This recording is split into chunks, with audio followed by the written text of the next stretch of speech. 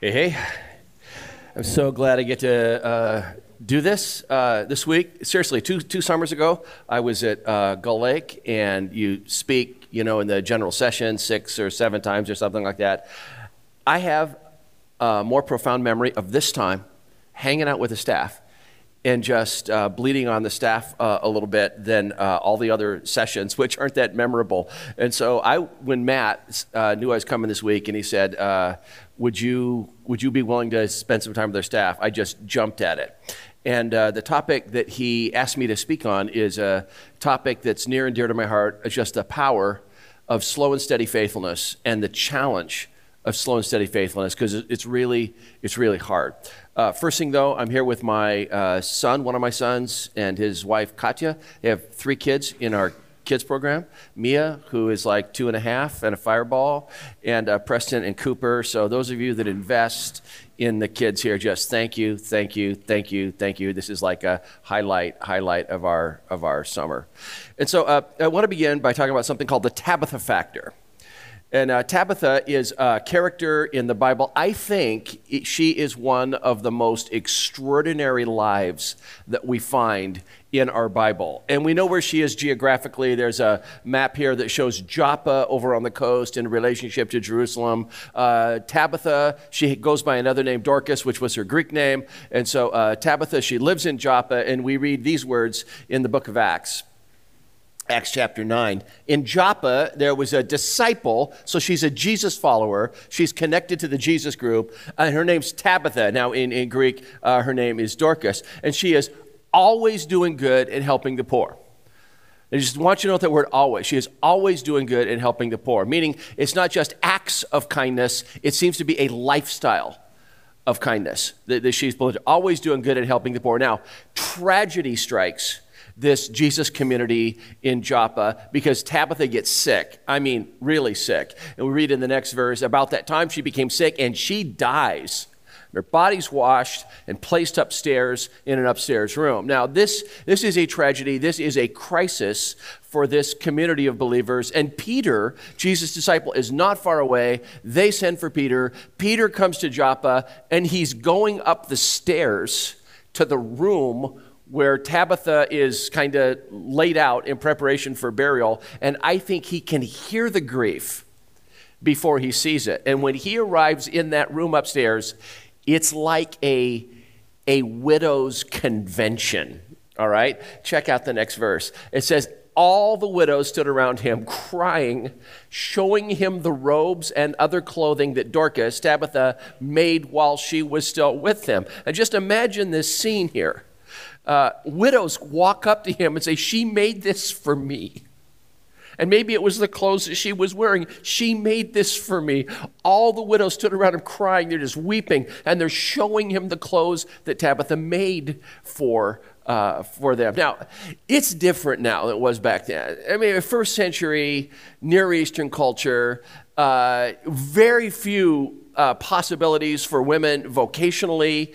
And if you lost your husband, and if you didn't have any adult sons like to take care of you, things could get really hard, really fast. And so it's widows, people who lost their husbands, apparently no adult son to take care of them, and Tabitha steps in and is making clothes for these women. So what does clothing mean if you're a widow in the city of Joppa? Well, just functionally, clothing means warmth. You're on the Mediterranean coast. The winter winds can come whipping off the Mediterranean coast. When Tabitha makes you a cloak or a robe or a garment, functionally it means warmth. But there's more to clothes than just the functionality of warmth. Clothing can mean dignity. If you're a widow and you're broke and you're in some ragged robe and Tabitha makes something for you and it's new, it lifts your spirits. You feel more dignified because you're wearing something that isn't in pieces. And so it's warmth and it's dignity, but I think it's also hope. Because if you lose your husband, you have no adult son to take care of you or no uncle or something like that, you can feel all alone in the world. And when Tabitha steps in and shows her kindness, it's like you feel God's kindness through her kindness. It's like you feel God's goodness through Tabitha's goodness. It's like you feel God's mercy through Tabitha's mercy. You feel God's care through Tabitha's care. And when Tabitha makes you something, it's as if the Father is whispering, I see you.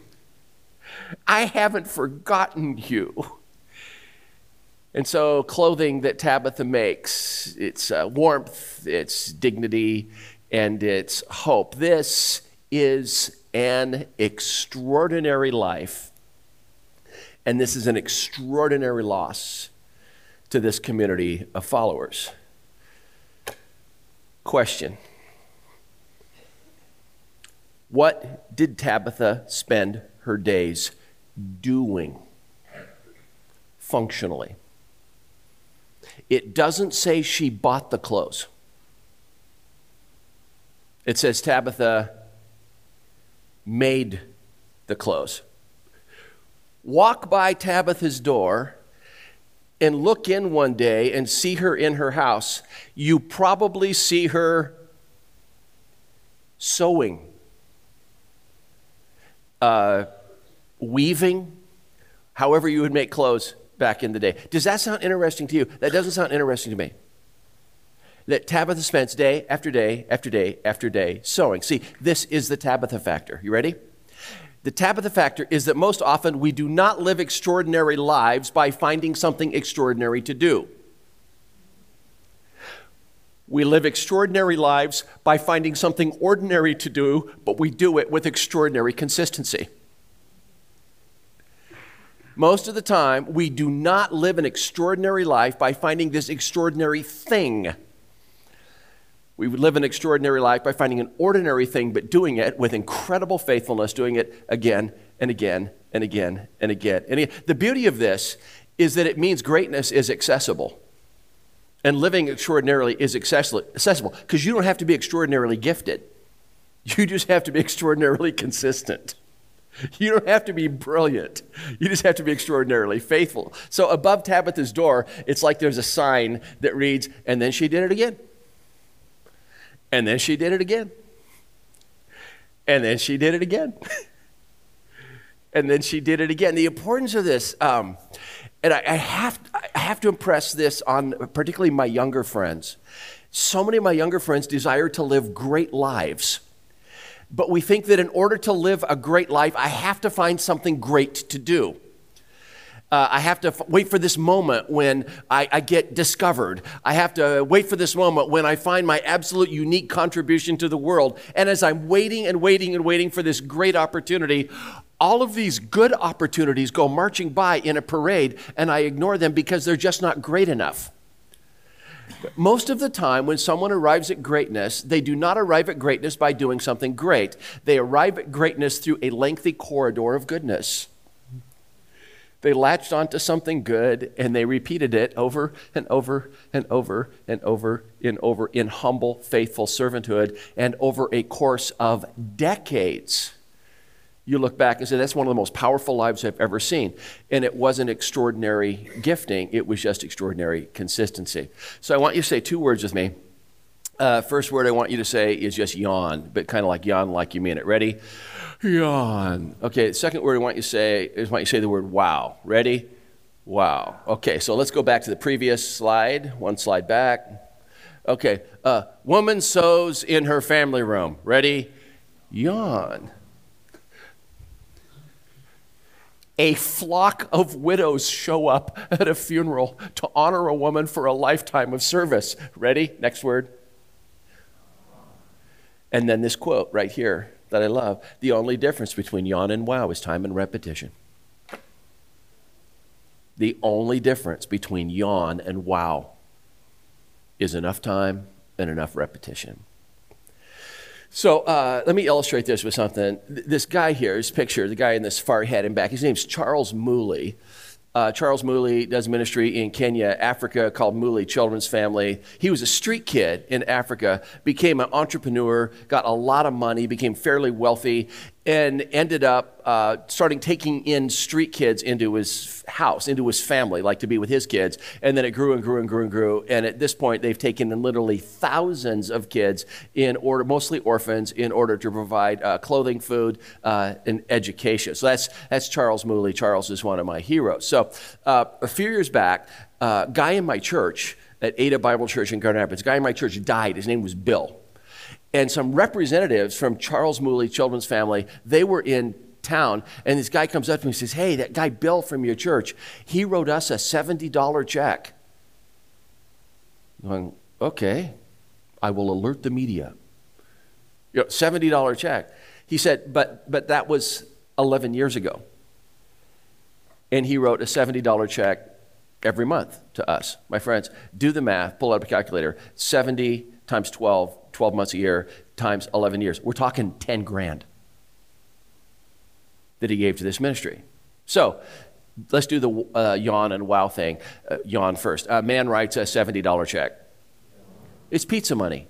Well, depending on where you buy your pizza, right? But it's $70. It's a couple bucks a day. Man writes a $70 check. Yawn. Man gives over $10,000 to an orphanage. Wow. Ready? Wow. The only difference between yawn and wow was time and repetition. The only difference between yawn and wow was time and repetition. My buddy Phil, we bike together. He's better than I am. He's faster than I am. He's a bit younger than I am. He's an eye doctor. People come into his office. He's part of a practice, but people love my buddy Phil as, giving the eye exam, refitting glasses, that type of thing. If you have glasses or contacts, you've been through this drill, a bunch of time. Check your prescription, check your sight. Has it changed? What is new? And so Phil is a great, optometrist? A great optometrist, highly coveted optometrist. People, he moved out of the area for a while, moved to Colorado for a while. Oh, I can't believe it. I got to find someone new. Like there's this grief that Phil was moving away. Phil sees about 50 patients a day. His gift is quick engagement in a 15-minute interaction. Greeting the person by name, remembering events about their family, having a conversation with them, doing the thing, and getting them out the door. And the next person getting up for that next conversation and getting up for that next conversation. We're talking about 50 patients a day, 250 patients a week. Multiply by about 20 years, and he has done an optometrist for over 20 years. We're talking 250,000 15-minute conversations. And Phil is great at what he does. Unfortunately, it involves doing the same thing over and over and over and over and over and over and over. The only difference between yawn, I'm going to walk in and see a patient, and wow, 250,000 people served our community is time and repetition. So some years back, I wrote this book called Dream Big, Think Small. And the think small part is just the Tabitha Factor type thing. Find something to do that's common and ordinary, but throw yourself at it and just keep showing up with faithful consistency. That's the think small part. But I quote this French priest from the 1700s. His name is Francois Fenelon. And I love this Fenelon quote where Fenelon goes, great acts of virtue are rare because they are seldom called for. What he's talking about there is racing into a burning building and pulling someone to safety. Unfortunately, you aren't going to have that opportunity every Thursday afternoon. It's just you're biking around a lake, you see two kids out in the water, one of them looks like they're flailing and struggling, you ditch your bike, you swim out, you get this little kid and pull them to safety. This is not something you can put on your calendar for next Wednesday to do. And that's what he means by that. Great acts of virtue are rare because they're just so seldom called for. And what does he say next? To do small things that are right continually without being noticed is much more important. And then I love this next quote from Fenelon. He goes, faithfulness in the little things better proves your true love for God. It is the slow, plodding path rather than the passing fit of enthusiasm that matters. The slow, plodding path. Faithfulness in the little things better proves your love for God. It is a slow, plodding path rather than the passing fit of enthusiasm that matters. I've pastored the same church for 39 years. I turned 60 this year. Chris and I started when we were 21. got married between our third and fourth year of college, got married in June. This little failed church plant, Ada Bible Church, 20, 25 people. They asked us to come and speak. Then a month later, they said, can you come back and fill in for 2 weekends? And remember, I was about to start my senior year in college. And then they said, would you be willing to fill in until we find a real pastor? They're still looking. And so 39 years in the same place. So many of my weeks are like so many other weeks. I study Tuesday, Wednesday, Thursday, and the next week I study Tuesday, Wednesday, Thursday, and the next week I study Tuesday, Wednesday, Thursday, mornings and appointments in the afternoon. What are you doing next Tuesday? I'm studying because that's what I do on Tuesday morning. Can we meet for breakfast? No, I can meet you for coffee at 3 in the afternoon, 4 in the afternoon, but mornings are for study, Tuesday, Wednesday, Thursday, and then all day Saturday because I speak on Saturday night. I can just say that this is my orbit with nauseating repetition. And say, do you find studying interesting? And there are times when I go, I'm not sure that matters. It's highly effective, and it's shaping people's lives, and it's molding people's lives. It doesn't have to be good. It doesn't have to be interesting to be good. And anything you do for long enough is going to cease to be that interesting. Let me put it this way. If everything has to be new and interesting all the time, we will miss out on our greatest opportunity for impact and influence. Do interesting stuff around the edges. Go places, see things, do things around the edges. But at the core, there should probably be this Tabitha factor thing where we just keep going back, just keep going back, and just keep going back.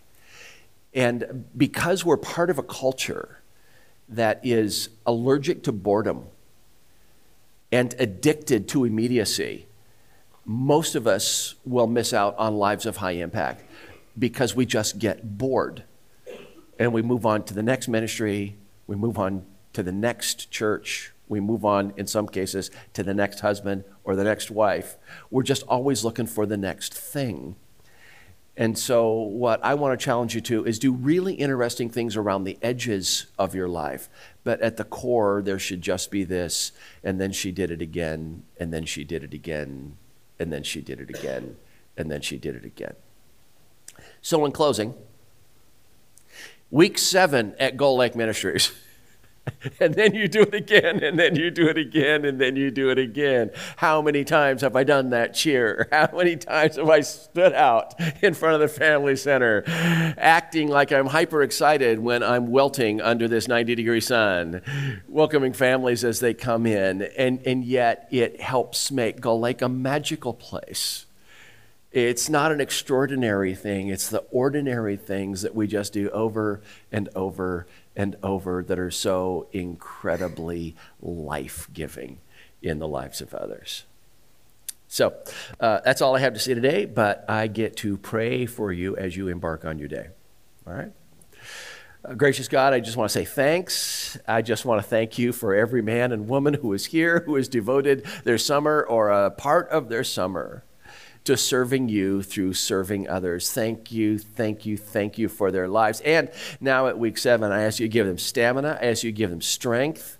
I ask that you would give them endurance. I ask that you would give them eyes that are open to see the needs of the people around them. And we ask this in your name because you saw us and moved toward us. We ask this in the name of Jesus who gave himself for us. Amen.